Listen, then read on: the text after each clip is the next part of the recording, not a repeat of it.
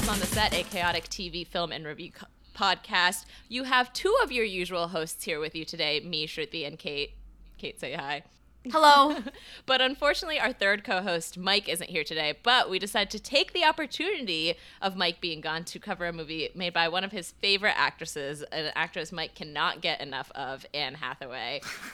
Mike actually hates Anne Hathaway. But we invited Lexi back because you might know Lexi from our Bridget Jones's Diary episode.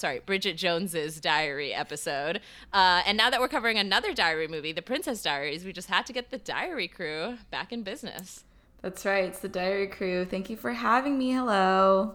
Hello. Thank you so much for coming. Lexi, what is your relationship to The Princess Diaries? Oh my gosh. I remember having it. I still have the DVD that I had from like childhood with like the bonus features. I guess it came out when I was like 4, but like I was still watching it. Like the prime age to watch it, but it's not like over the top, like goofy, dumbed down. Like it has some, like, I guess, harder topics to like pick up later in life. Also connected to it because Whitney Houston produced it, if you are not aware. Ooh, I did not know that. Yeah. All I knew was Gary Marshall. Yeah, well, yeah, Gary Marshall directed, and then so Whitney Houston produced it, and she also produced Cheetah Girls, so she like shaped my childhood. And the Black Cinderella, of course. So, while we're on the Cinderella princess streak, let's talk about the essential premise of this movie, right? Is this invisible girl, Anne Hathaway, her character's name is Mia Thermopolis, which, by the way, Thermopolis is fantastic name. She's invisible her whole life, so invisible that people just, like, sit on her when she's, like, hanging around in high school. But she gets plucked out of her nobody invisible existence because her grandmother, Julie Andrews, shows up to town to tell her she's not just an invisible girl, she's actually a princess and the heir to the throne of Genovia. And she gets really upset because she's like, me, a princess, shut up. Right off the bat, premise of the movie, wouldn't you want to be a princess, or is there a reason that you identify with Mia not wanting to be a princess? I think Mia, like myself, recognized that from the beginning. I don't want to do work. So the title of being a princess would be nice. But then when she hears that she has to do all of that, like, you know, BS and diplomatic shit, she's like, no, I'm 15. And that's where I'm like, same girl. Like, do you really want to have a job? Like, unless you really need it. Some people do at 15. But, like, homegirl, like, having to sign up for a job at 15. So I do get that aspect of it where she's like, no. And then also the fact that it's from the side of her family that she had literally no contact with for her entire life. There's a line in the movie where she says, just in case I'm not enough of a freak, let's add a tiara, which I'm sure is like in the trailer. Okay, that part. Does the tiara make you a freak? I don't think so. No, it makes you cool. It makes you cool. I think, that angle of it, of being like, it's gonna give me too much attention. I'm like, shut up. Okay, girl, that's the part I want. Like, are you kidding me? Like, use that to your advantage. But yeah. Yeah, if my long lost grandmother. Also, she didn't know her grandmother was Queen of Genovia. Like, that makes me kind of sus. Because I'm like, how do you not Google was Google around in 2001? I don't know. But how did you not, like, internet search your grandmother? Well, her mom, like, actively hid it from her. So I don't blame her for not knowing. Like, her mom just seems like a great liar. Yeah. I really like her mom, though. Like, I do think her mom was probably just trying to protect her. And when Mia got really upset with her being like, you lied to me my whole life, I'm like, she, like, admitted, like, a truth, but I think her childhood was probably better for it instead of growing up in the spotlight of, like, being a princess. Yeah. I understand how she felt betrayed by her mom. Like, I get why she would get mad and freak out. That's fine. It's bizarre to me that when her grandma tells her she's a princess, she freaks out and gets so mad that she literally flees the scene. I'm like, okay, this is a literal ridiculous. Like, I wouldn't run away if that happened to me. What is your game plan here? That's how we get character growth. Because if it had gone to any other snooty bitch at that school, like Lana Fontana, whatever, the like Mandy Moore girls. The mean girls are literally named Lana, Anna, and Fontana or something. Yeah, like they're the Fanta girls for sure. Like, if it went to any of them and they kind of show that, like, they would have, like, handled it in the, like, wrong materialistic way. Sorry, I would have been like, oh, this is my ticket to Raya. But, like, you know, she's not like other girls. She's like, no, like. She's not like other girls. She has frizzy hair and glasses, you guys. Okay, but see, that's the other thing, right? Okay, fine. You don't want to be a princess. But then she says, I'm content to be miserable, or I'm content to be invisible, which, listen, honestly, if you were invisible in high school, that is kind of a dream come true. Like, being invisible is better than being the aspect of ridicule, right? That everyone, like, obviously But she still got ridiculed, though. That's the thing. I'm not saying I would want to be sat on every day, but I think if I was invisible through high school, I would lead a happy existence. In hindsight, when you're in it, I'm sure it still, like, feels like shit. But in hindsight, yeah, the invisible route, people need to not take that for granted, for sure. Do you think that Mia's dad sucks? No. I think he sucks. I think he's a terrible father. We are to assume that he has been, like, absolutely no contact, basically, for 16 years, right? Like, she doesn't know anything about her dad. And then whenever Julie Andrews talks about it, like, oh, your dad decided that I'll clip it out. I wasn't able to clip out this scene, but when Julie Andrews and Anne Hathaway are talking, like, went on their day out in San Francisco, and she's like, you know, your father realized that the love he could have for one person, or even two, could not make him forget the love he felt for his country and its people. Which is like, did he really decide that he loved his people? Or was he like, oh shit, rent in San Francisco is expensive. I don't want to do this. I'd rather be royal, and fucked off to Genovia. I mean, he did pay for her tuition. Oh, he paid her tuition to her high school? Yeah, I mean, he's loaded. That's fine. Julie Andrews pays for her baby, her car. Yeah, like, she says that when she's talking to Lily. She's like, hey, like, he writes me, you know, my birthday card every year and pays for my tuition, like, to help out my mom. Do you think that he also pays for this house? Like, their house is huge. Mia has a literal, I wish I lived in Mia's. Her room is so big.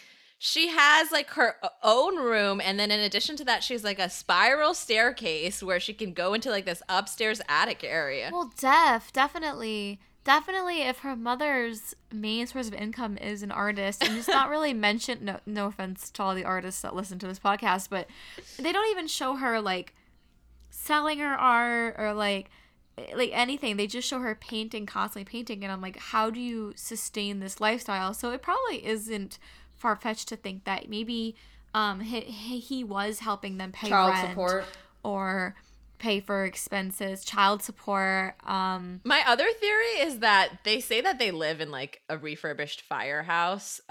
So maybe just, like, nobody knows they're living there. Oh.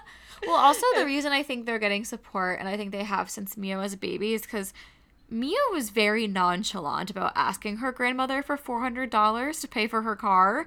And I feel like if I wouldn't be able to work up the courage, even if my grandmother is a queen. But if I had never, like, really met her before or had no contact with her, I'd be very hesitant to ask for money. But I think probably Mia was like, well, it's the same money that my dad came from, and he's been supporting us all my life, so I'm just going to ask for this. And I guess she didn't feel that weird about it. Yeah, there's definitely no financial insecurity in this movie whatsoever. I don't think Mia's parents were even in love. I think doesn't Mia's mom say something about how they met at Woodstock? So they were definitely just, like, smoking some weed, had a fun night, and she was like, oh shit, I'm pregnant. And they're like, I'm not saying the first time they slept together they got pregnant, but I'm saying they were just fucking around and then they got pregnant, and he was like, maybe I'll stay. This artist is cool. But it seems like, you know, like your 2-week dream where you go off and you're not royal, like breaking Amish kind of, but breaking from royalty, and like, oh, that's fun. Now I'm going to go back to being a royal that has everything paid for. Oh, really? Because just from the dialogue and the brief conversations they had, my impression was they were, like, very seriously in love and wanted to make it work, but she just couldn't live that lifestyle of being his, like, you know, queen consort or whatever, and having to live in a foreign country. And then she does move there at the end of the movie, though, with Mia. But you know what I mean? Like, I just think But yeah, you're right. She was Meghan Markle ahead of her time. I'm not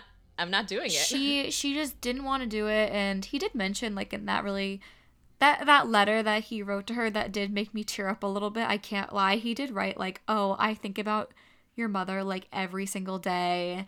And I think he was just the guy who had to choose duty over love at the end.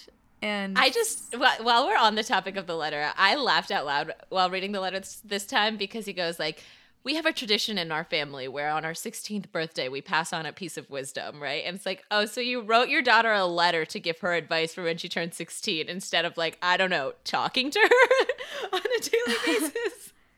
It's also like wisdom. Happy 16th birthday. Here's some wisdom. Like, that sucks. Yeah, very odd that, like, I guess he couldn't do, I don't know, I guess he couldn't, like, travel to the States and be, like, incognito, like, Prince Undercover. No, don't cut him slack. He was a deadbeat No, father. I'm saying, why couldn't he do that? Oh, okay. Also, have you seen What a Girl Wants? Yes, Colin Firth, right? Okay, so, Yes. yeah. My boy Colin Firth.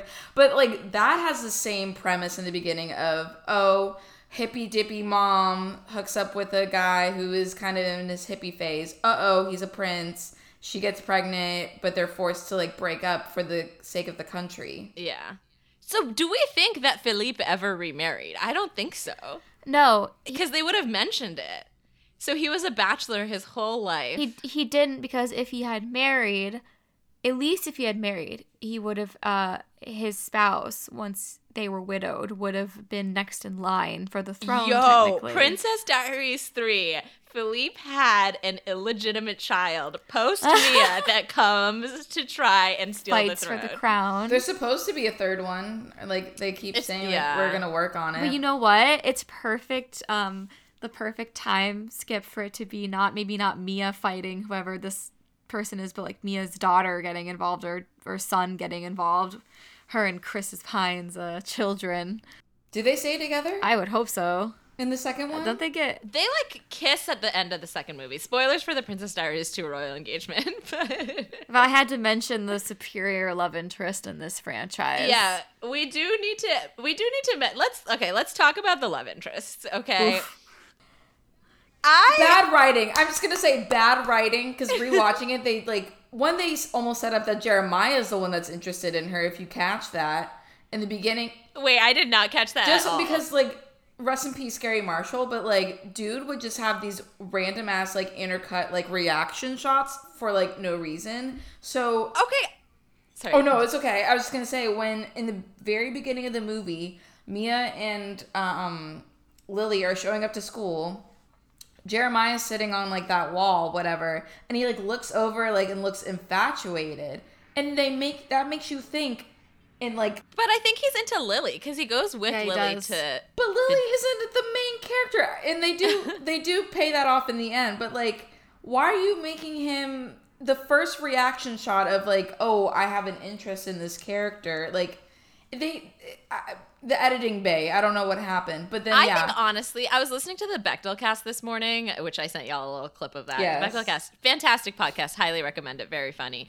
But they were saying that both this movie and Bring It On, and I'm sure there's other movies, have this trope where like the two best friends honestly would date, but you can't have a lesbian couple, so the best friend needs to have a brother that the best friend can be interested in. In both this movie and Bring It On, she's like into her best friend's brother, which like it's fine in this movie, whatever. But in Bring It On, those two cheerleaders have chemistry together, and they should be together. And I just think it's ridiculous that they don't make out at any point in the movie, but whatever. Well, I think also the reason that Michael seems like such a weak love interest and their relationship seems so weak is because I would say their relationship is like a fraction of what the movie is about. Yeah. And it's so, like, I think they do a great job with Mia's growth and her relationship to her grandmother and even her mother too. Like, I think the relationships that like progress with her family members is really beautiful. But to accomplish something like that, you had to push Michael so far off to the side. yeah. And unfortunately, in this film, it gets so pushed to the side that when you get to that scene where they are kissing at the end and her leg pops, I'm like, really? Your leg popped for him? Like, what? He played you a song on a guitar once and fixed your car, and now you're like, nice. I just... The only thing she says, why me? He says, why me? And she's like, because you saw me when I was invisible. And it's like, that's legit the only reason. Like, there's no other reason that you two are into each other. Love interest. I think it was in a time in the early 2000s where I think a lot of filmmakers and writers were afraid to leave a female main character unattached romantically, where I think now, if The Princess Diaries came out in 2021, I think that they would have written that with Mia not even having a romantic interest at all. I mean, talk about the plot of Princess Diaries 2, which is if you don't get married. Literally. Yeah, so then, but then with that movie, then it does work. We don't need to labor too much on royal engagement because Yeah. I'm sure we'll get to it. One question, because you said if this movie was made today. If this movie were made today, do you think it would still have the scene at the end of The Princess Diaries where they're at the beach and Mandy Moore and her friends trick Mia into changing in this like tent area and then get all of the paparazzi to come around and then they're like, her bathing suit is off and they flip the tent over. And I was like, this is a kid's movie. This is a assault. G-rated movie. I was... both this and I was thinking about The Parent Trap, which we also covered on this podcast, which has a scene where like it heavily implies, I'm sure Lindsay Lohan wasn't naked on set, but like her character is supposed to be naked jumping while everyone is staring at her. I'm like, I am shocked at the level of like naked female young characters that they have in kids movies. Like, I don't think they would do that today. I don't know, because it's like from this like the era of like embarrassment. I mean, it would probably be something not as like scandalous, but then like add on everyone snapping and TikToking it. Like I just think of like the horrible He's All That thing where like her embarrassing moment was a fucking snot bubble, and it's like, and like the thing is like, yeah, it's like it's creepy, but it's also like kids can be cruel, and like I felt like that, like, I mean there's like moments too where like, yeah, this wouldn't be in, you know, if this were made today, wouldn't make the cut, where like, did you catch the line where they're like, oh, did you just come back from the bulimia convention Yes! where you can speak and throw up at the same time? Oh my goodness. I was like, are you really making jokes about eating disorders? Like, first of all. No. Well, I think the bullying in this movie is so cookie cutter, where it's literally just like, oh, them shouting insults at her, like to her face. And I think if this movie was made present day, like the movie is just very campy and has a lot of the like early 2000s, like what did older filmmakers think that teenage bullying was, when in reality it is a lot of like manipulation and talking behind the back and gossiping. So I think it was a little like funny to see like, what do these people, like what does Gary Marshall think is high school bullying? And I'm like, oh, it's not quite, but they're definitely very cruel to her, though, in this film. It was very sad. I'm just like, if they had the guts to make Mia a black character, what would they say then? Because, you know, I'm like, that, I mean, hello. While we're talking about people of color in this movie, I believe the two black characters we have in this movie are the police officer and... The mayor. There was a The mayor. mayor. The mayor of San Francisco. Is black in this movie? Yeah. Oh, well, so progressive. There's some comment where, like, the, you know, like, the blonde woman that works at the embassy, Charlotte. yeah, Charlotte, she's, like, talking to him, and they make some one-liner where she's like, do you think it'll rain, Mayor? And he's like, it won't rain on me. Oh, yes. And I thought that was really cute. I was like, oh. But, yeah, there's literally, like, two people of color in this entire movie, which is a little, Right. That is Sandra Oh. Oh, that's true.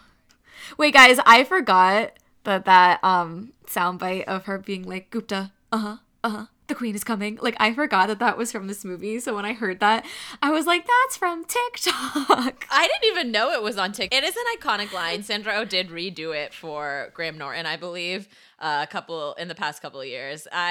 Sandra Oh, just marry me. I'm in love with her. Oh, I'll call her. I'm sure she listens to this podcast, and I'll ask if she'll give you her hand in marriage. Okay, thank you. I would love. Yeah. It's honestly becoming a problem. I will be like driving in LA, and I'll like see a billboard with Sandra Oh's face on it, and I like get distracted. Almost crash your Yeah, car. I'm like, I need to look at the road, but I can't my because God. Sandra Oh is on this billboard. Not in a creepy way. no. So romantic. Yeah. I'm just obsessed with her. I think she's a really awesome actress and person and does great things for Asian Americans in Was Hollywood. this pre-Grey's Anatomy, her appearance in this movie? Grey's Anatomy started in 2005, so 4 years after this movie came out. So this was really before she hit a lot of fame, which is interesting. Gary Marshall discovered Sandra Oh. No, I'm kidding. I don't know if that's true. But, should we get into Shade Court? Oh, yes. It's time for Shade Court. Shade Court is a segment Kate and I used to do on our old radio show at Z89, 89.1 if you're in the greater Syracuse area. Or it's also available on iHeart. There's a little plug. Z89 will pay me $100 for this. Shade Court is essentially a situation where you bring in either a character or either fictional or real actor or actress and decide whether the actions they took are shady. I don't remember the exact definition of shady, but I'm sure all of our listeners know what shade is. Yeah, shady is like, was there a veil of something suspicious underneath, like something they said or they did? Could it be considered rude or questionable behavior, you know? Yes. So today's trial is the trial of Lily Moskowitz, Anne Hathaway's best friend in this movie. She can sometimes be a little bit terrible. What do y'all think? I mean, should we play the first piece of evidence on Sure. Yeah. why? Okay. All right, here is a bit one of whether this is evidence for why Lily should be found guilty of shade for being a terrible best friend to her friend. And I'm on the verge of becoming a nutcase, and my parents think I need an attitude adjustment. Whoa, whoa, whoa, whoa, whoa. Sorry. Yes, so my dad wants to take me out to dinner tonight. Just the two of us. We ran out of things to talk about when I was 8. Well, at least your dad's still alive. Hey, I thought you're getting over that. It's been, what, 2 months? I know, but after all, he was my dad. Biologically, yes, but you never met the man. Just a nice card and gift on your birthday for 15 years? Be fair, okay? They were beautiful presents. Remember that Fabergé merry-go-round he sent me? That was nice. And he paid for my school tuition. Yeah, I guess so. You know what, Lily? I gotta run, okay? I gotta go see your brother about my baby. Okay, but let's take the limit, Amara. These hills are killing me. You got it. We get to the Lily issue. I think the father definitely sucks after hearing this clip. All he did was buy her shit. He never even talked to her.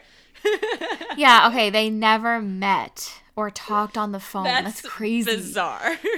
In a 15-year-old's mind, I can see why Lily, and I think when Lily says I have a attitude problem, she means I have mental health issues and I need to go to a therapist, but they can't say that. Because she says it again at the end. I told you I needed an attitude. I think Lily is actually very aware that, like, oh, I'm going through something and I can't really figure out what's going on, but, like, I'm angry sometimes and I don't know why I'm so angry, and I'm upset sometimes and I don't know. Like, I think that's because she mentions it multiple times, and I'm like, oh, Lily was really struggling. She's self-aware. Yeah. No, they drive it home that, like, they can't say what mental illness she's suffering from, and it's probably, like, kind of taboo to, like, touch on that from, like, a high schooler's perspective, but at that time, for sure. But I'm like, oh, this homegirl definitely needs therapy. Like, hello? So, yeah. That's my defense and why some of her, like, reactions are just so unhinged, because I'm like, oh, I've heard that from people before that are just like, no. I do gotta say, though, that was the most shocking little exchange in the entire movie when literally, like, not even just Lily, also Mia, with Lily going, like, I ran out of things to talk about with my dad when I was 8, and then Mia hits her with the, at least you have a dad, mine's dead, which was like, Mia, that's so out of pocket. But then Lily hits her right back and goes, it's been like 2 months, I thought you were getting over it. It's just all around, like, what a whirlwind of a conversation. I will say, like, now that like once Lily kind of explains, well, you only got a birthday card from every year. You never met him. You never talked to him on the phone. I get why she would jump to that conclusion. Like, oh, I didn't realize that you were actually This bothered you so much because he was kind of just this absent presence in your life, and you just got gifts, you know? Yeah. I think their fatal flaw in both of them do it, and it's what I hate in any kind of argument is when somebody is venting, i.e. Lily venting about saying, I don't want to go to dinner with my dad because I don't know what to talk to him about. And instead of saying, oh, that sucks, the friend offers a comparison to their own life. Yes. And I always hate it when people compare misery. Like, it reminds me all of the time of when, like, in college, I would tell Josh, like, Josh is my roommate. That's Kate knows. I'm like, oh, I'm really tired. And he'd be like, well, I had a zoo this morning and I woke up at 6 a.m. I'm like, no, I don't want to hear that. Do you know what I mean? And, like, even Lily counters back to like, well, aren't you over it? Like, never compare misery when somebody is complaining to you. That's like exhibit A on. Yeah. It just felt like a nasty conversation of two people like not being there for each other, and it was uncomfortable. I think that's why like me and my roommate outright laughed when they said each thing to each other. It was just like kind of shocking. They definitely like were both going through some shit right there, and it's actually kind of interesting to see their relationship throughout the film, because they definitely are both suffering from miscommunication and they don't know how to help each other, and then I think they kind of solve it by the end of the film. Yeah, I think they do have a good apology scene. We'll get to the apology scene later. The second exhibit we have to introduce into evidence is Lily's reaction to Mia's new hair. Oh my God. Who destroyed you? Oh, you think it looks that bad? You look ridiculous. You should sue. Well, I know that it's a little, straighter and shorter. Weirder? An attractive weirdo. No, it's not attractive. Seatbelts, please. What I really can't understand, you ditched me again yesterday when I really needed your help on the Greenpeace petition.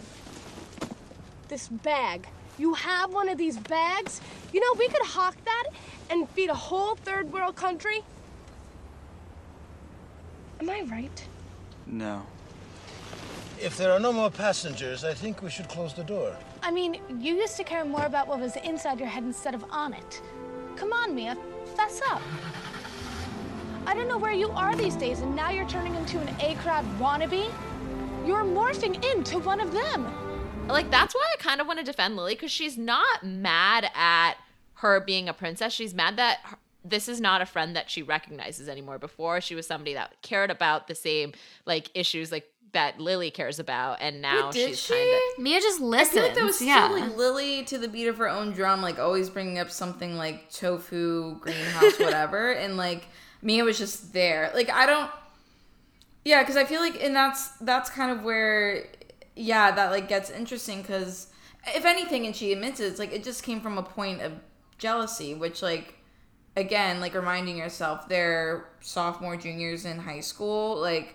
And all of a sudden your best friend who is like a nobody, then is all of a sudden like coming out with her fresh like dry bar blowout, and then is gonna like become like popular girl and then drop her. So it's just fear and insecurity. I have a very hard time defending Lily with this exchange, because like it's just really immature for her to be like, oh, you changed your frizzy hair and now you have straight hair. Like, you suck. Like, you're turning into like this like popular girl. I don't recognize you. Like, she freaks out about her hair.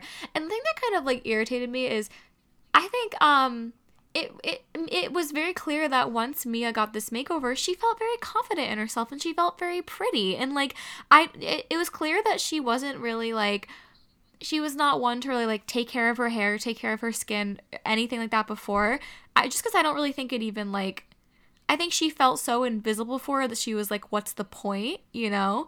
Mm-hmm. And then finally she gets this makeover and like she feels very empowered by it, and that was really nice to see. Like, and then for her to kind of show Michael and Lily, and Michael is like, wow, you look so great. And you see Mia get very excited by that. Like, she's like, oh yeah, I feel confident. And then Lily just starts tearing her apart to the point that she's crying in the car. Like, that's not, like, a friend doesn't do that. Lily's mean. I'm not saying Lily's not mean, but she makes one comment about physical appearance. That's, your hair is ridiculous, you should sue. No excuse for that. That's just mean. Every statement she makes after that is more like, why aren't you supporting me in this? Why are you leaving me in that? At that point, Lily does not know about the princess secret. So I understand where she's coming from of like, where is, she's there. Mia is Lily's only best friend. So if I was a 15-year-old and my best friend was getting hot and going off and abandoning me every single night, I'd be like, oh, I don't have a best friend anymore. And that would really freak me out. Like, without Mia, Lily has no one. And I understand why she is getting so upset over not knowing where her friend is going. It was such a outrageous way for her to, like, ridicule her. Like, she's definitely cruel. She's very cruel. Like, I think like if I started making changes to, like, how I dress and my appearance and things like that, and if I had a friend, like, literally try to, like, ridicule me on those life changes, I'd be like, okay, we have a problem here. Because, like, instead of just being like, hey, like, having a calm conversation about, like, why the new look, why this, like, instead she just went to, like, attacking her, like viciously. And I feel like at that point I would be like, I would have to turn to my friend and be like, we're having, like, a respect issue here. Like, I can't make these changes to my life without you getting, like, super enraged. Well, she does. She does. I mean, when they get out of the car, she, like, speaks up and she's like, hey, like, shut the fuck up. I'm getting enough of this from, like, my mom and my grandma. Like, I don't need this from you, you know, type of thing. And then Lily sticks up for her afterwards when everyone in school is making fun of her hair. She's like, Voltaire hair. I would rather talk about Voltaire. I thank God for captions, because growing up, I never knew what the fuck she was saying at that time.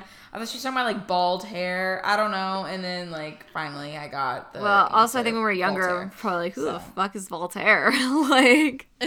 Exactly. Honestly, good for the Princess Diaries. Introducing... philosophy. Advanced. Should we get to the apology scene and kind of... I think we can't make a real decision on... you know, if she's guilty, unless we listen to the apology. Well, you know what? I came up here to tell you that I'm sorry. Okay? I'm sorry I missed your cable show, and I'm just really sorry. You know, I can't believe that you hung me up after all I did for you. You know, I kept your royal secret. And do you know how hard it is to have a cable show and keep a secret? You didn't keep it a secret from me, how jerky you thought my being a princess was. Well, congratulations, you got your wish. I'm not gonna be a princess. You're not? No. But I want you to be. What? I didn't mean it. Just the green monster of jealousy came out because you were Miss Popular, and I thought I was losing my best friend, so I got angry and upset and hurt. And I told you, I need an attitude adjustment. But the truth is, you being a princess is kind of a miracle. Whoa, no, what miracle? It's a nightmare. No. Think about it. I just found out that my cable show only reaches 12 people. Wanting to rock the world, but having zip power like me, now that's a nightmare. But you, I mean, wow. I mean, just... Okay, what is so wow? Wow is having the power to affect change, make people listen. How many teenagers have that power? What more of a miracle do you want? We'll just have to find a different miracle, not more, just different. Listen, tomorrow night is the Genovian Independence Day Ball, and to make up for my missing your cable show, I'm inviting you. I hope you'll forgive me, and I hope you come.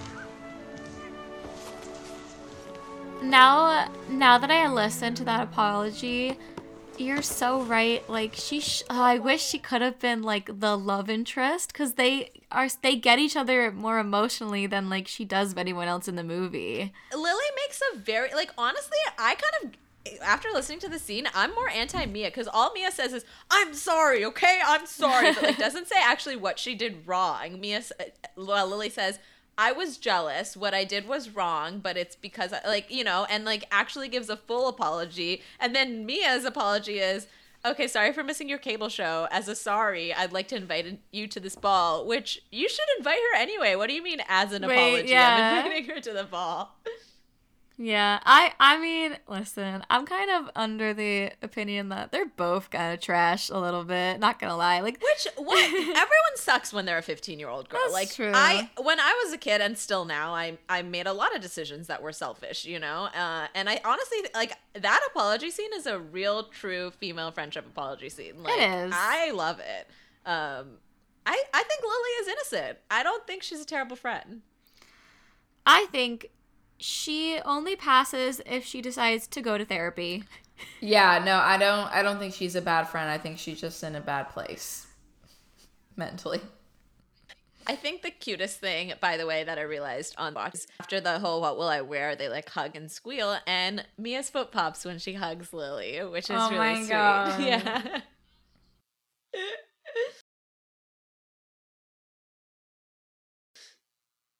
They should be together. We're rewriting the movie. I'm glad we got Lily off innocent. We'll put a poll up on our social on if you think Lily is guilty, but I think she's innocent.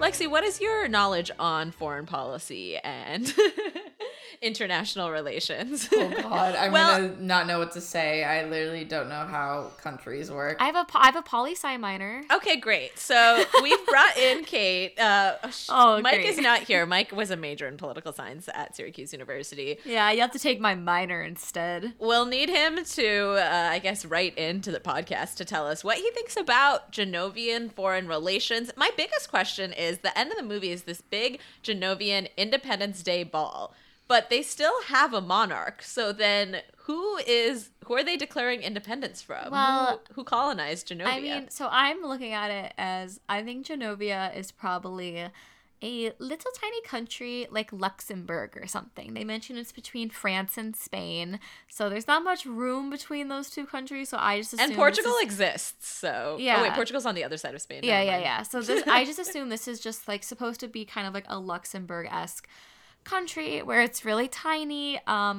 They probably had to fight at some point some war. They probably were colonized by some country or empire within their history, and then just like America, they have an Independence Day to celebrate their freedom of having their own country. And then they are definitely a constitutional monarchy because they do mention at some point like, oh, you have like, oh, the prime minister's on the line or something. They make some throwaway comment about the prime minister of Genovia. And then, I mean, not to get too much in the second film, but then you also see there is like a parliament in the second film that forces Mia to get engaged. So there's definitely a governing body of Genovia, and Mia and her grandmother are figureheads, but still important. Like, it's kind of it's fun. I kind of like, I love that they made up this fake country, and then they're like, we're gonna make it kind of like British British monarchy, British politics, where all the royals really do at this point is fundraising and getting in the tabloids. Well, that's the thing. They say when they're training her on how to be a princess, like, you're gonna learn languages and policy, but really all she does is learn how to be, you know, Western identities. Actually, so true. They don't even show her like doing any like academic lessons or anything. The only time you see her learning is like a couple brief scenes in like that teacher that her mom is fucking, like his class, and then which is like something that happened, and then you just see her in gym class. In the books also her mom yeah does date the teacher. And then so. and then her only Got it? other form of education is like literally the gym teacher bullying her, being like, "You have to get a home run to pass my class." She has to hit the ball or else she's gonna fail gym. Did any of you have like ability-based gym classes? no. That's ridiculous. Our gym class was all effort-based. I would have flunked gym if it was ability-based. I can't hit a ball. Are you kidding me? Sorry, that's besides the point. I did like that gym teacher a bit because she's just so sassy, and then she's like block one ball, Mia, just block one. She's like, I know, but like this is like not a girl thing. She's like, well, what am I, a duck? Like, I love that because she's just like, she's definitely. Well, that's what I don't get. So Mia's, I'm clumsy, I'm unathletic, I can't do anything. But then she, like, rock climbing is an athletic skill. And Mia's, like, job is to work at this climbing rink where she's, like, also pretty confident, like, holds her own, isn't like, I'm a girl, I can't do this, pre-makeover. So, like... Yeah, I feel like the rock climbing thing, I don't know if they just, like, had a deal with the owner. Maybe, like, the owner is, like, Gary Marshall's cousin. I don't know. Like, because, like, the setting never comes back. Like, the fact that that's her... She does have a job, so I guess she does have a job. But, like, that, like, never comes back. I'm like, why did that conversation have to be there? She makes some throwaway line where when she's packing to like run away, she's like, "Come on, Fat Louie, we gotta go to Colorado where we can climb real rocks." And Yes. I'm like, what? At the end of it's the like- movie, Mia's game plan is, I'm not going to go to the Independence Day ball, but not only am I not going to go to the Independence Day ball, I'm going to run away from home. What is her game plan there? Like, who lives in Colorado? She obviously has never had any financial insecurity because she just thinks she'll be fine. Your dad can no longer send you checks, honey. But... He's dead. Okay, sorry. Yeah. But wouldn't she be in the will? Probably. I think that So where's that check? she must have some trust that, like, when she turns 18, she gets money. But I'm glad we're getting super granular into their lives. I mean, while we're getting very granular into the lives, should we do it? Should we talk about the sex life of Queen Clarice Rinaldi? Yes. Oh my god, yes. Oh my God. Well, because her so- and Joe are definitely. I don't think they fuck until the second movie. Really. I think they just hold hands and like Lexi doesn't think people over the age of 50 can have sex. no, hold on a second. That's not true because I wouldn't be born. I'm not saying that. I'm saying that. Once you hit a certain Can we age, circle back? Were you conceived after your parents turned 50? No, my mom was 39, but like Okay. my mom was 39. My dad was like, I guess the math would be like 45, whatever. So you're good because they weren't 50, and then once they turn 50, obviously people can't fuck. So you're actually in the clear though. I was the last try though, so I am the miracle baby. That's another movie to discuss. Are your parents excited that their sex life was discussed on our podcast? I hope they never listen to this, actually. Sorry. I would have promoted it to them, but now it cannot come up in their earbuds ever again.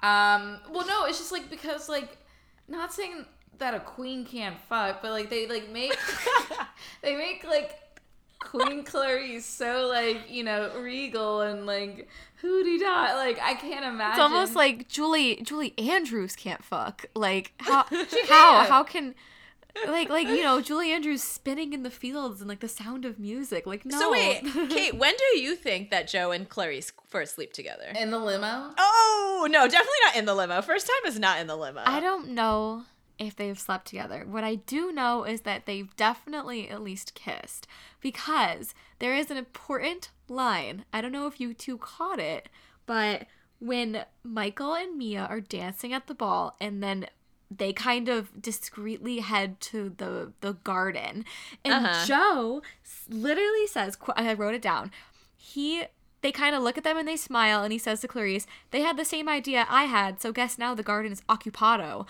which meant he was thinking, I should go take the queen out to the garden and make out with her. Like, literally, it was in his mind, but then he's like, Mia and Michael beat me. He's so forward with her that I honestly think maybe they slept together before the king died. No, I don't. No. I don't think. What?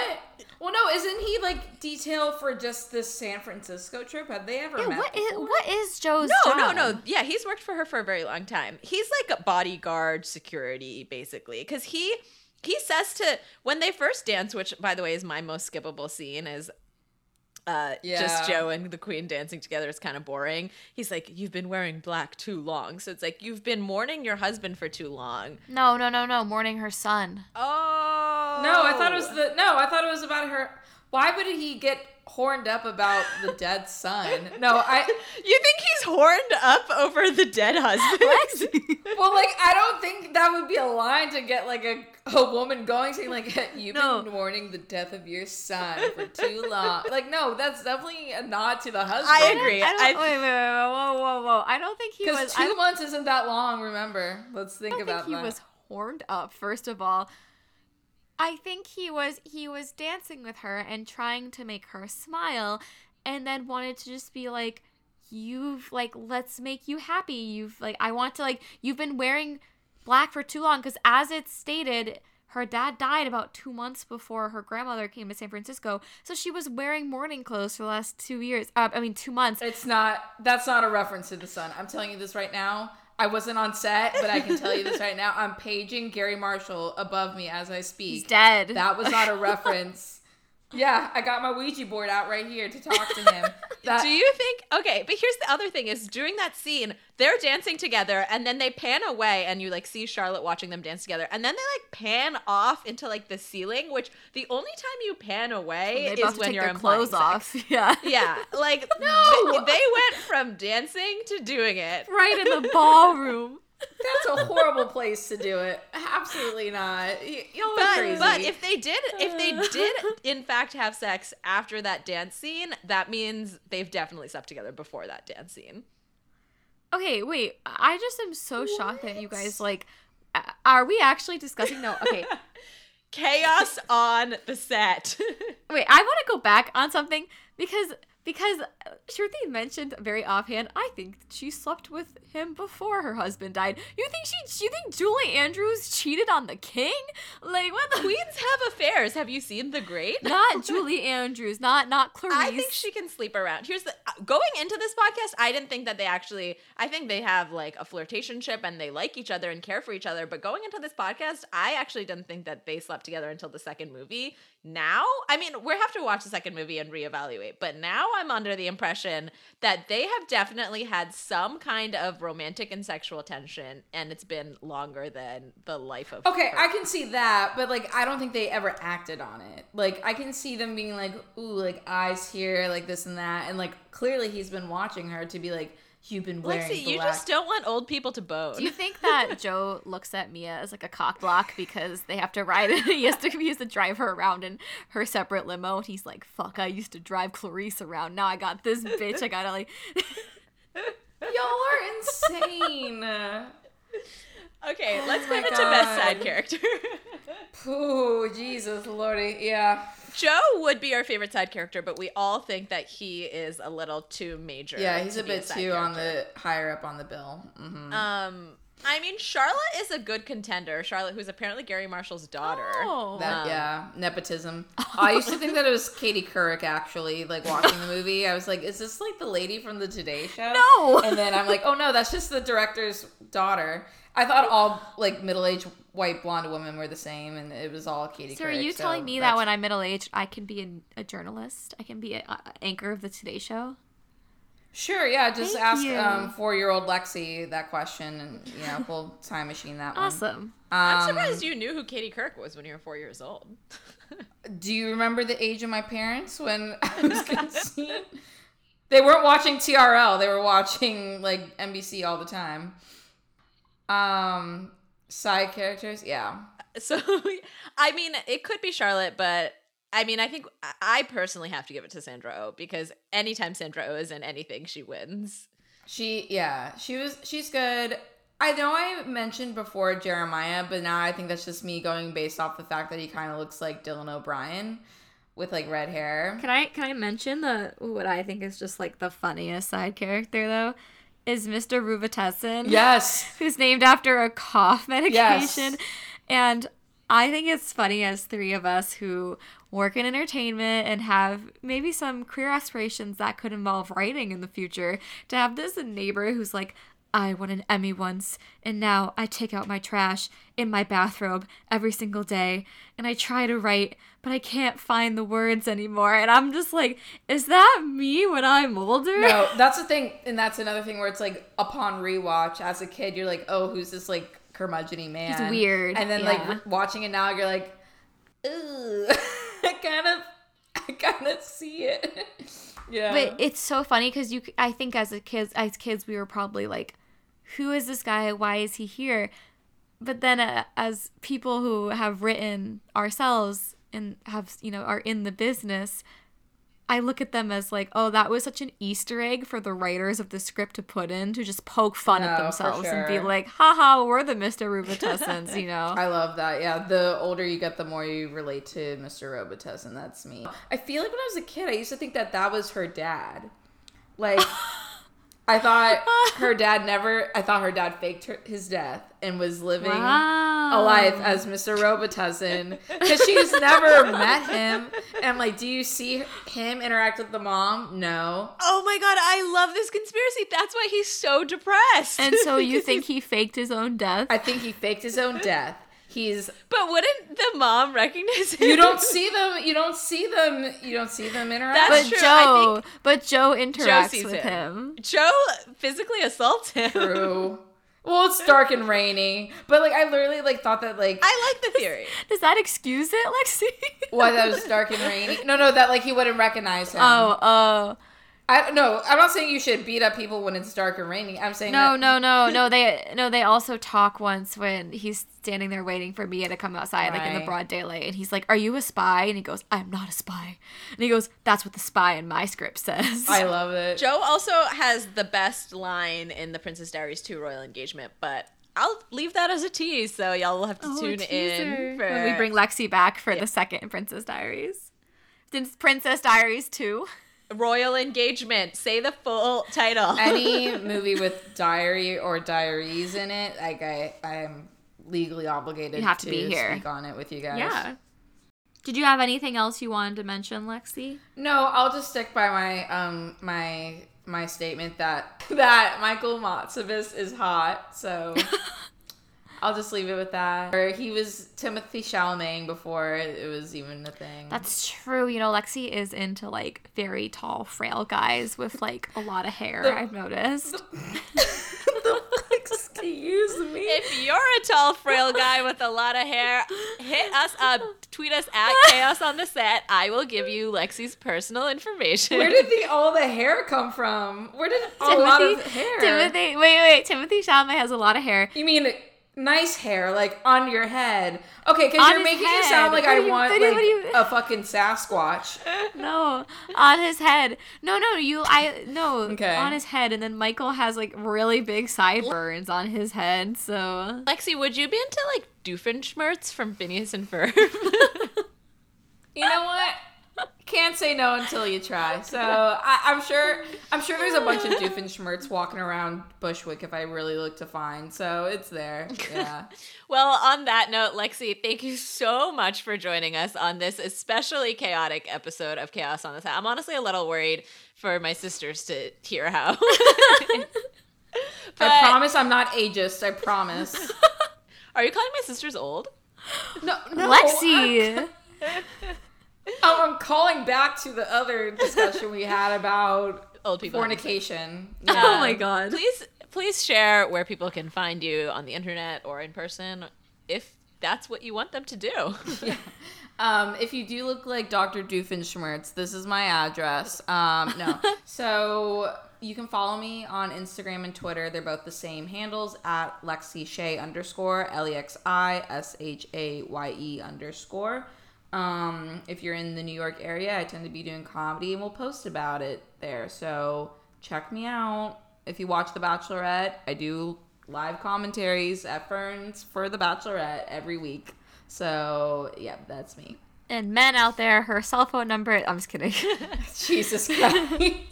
If you are Michael Motzkovitz, whatever, Robert Schwartzman, whatever his name is. I'm He's impressed that you know the actor's name. Because he sang in a band, and it's a really good song. I'll bring it up. You really love this man. You can follow me, Kate, on Twitter at Kate_Wyatt. I also have a letterbox, but Michael told me I'm not allowed to plug it anymore, so don't follow me there. Our podcast has a letterbox called Chaos on the Set. We also have, my Twitter, or my letterbox is Shruti Maratte. My Twitter is at Micro Maratte. And then our Twitter, Instagram, and letterbox for the podcast is at Chaos on the Set. We definitely have a lot of polls to do this week. You know, we have Lily Moskowitz in Shade Court. We have Does Charlotte Look Like Katie Couric? So please check out our Twitter, because we'll have a lot of things that we need your opinion on. So check that out at Chaos on the Set.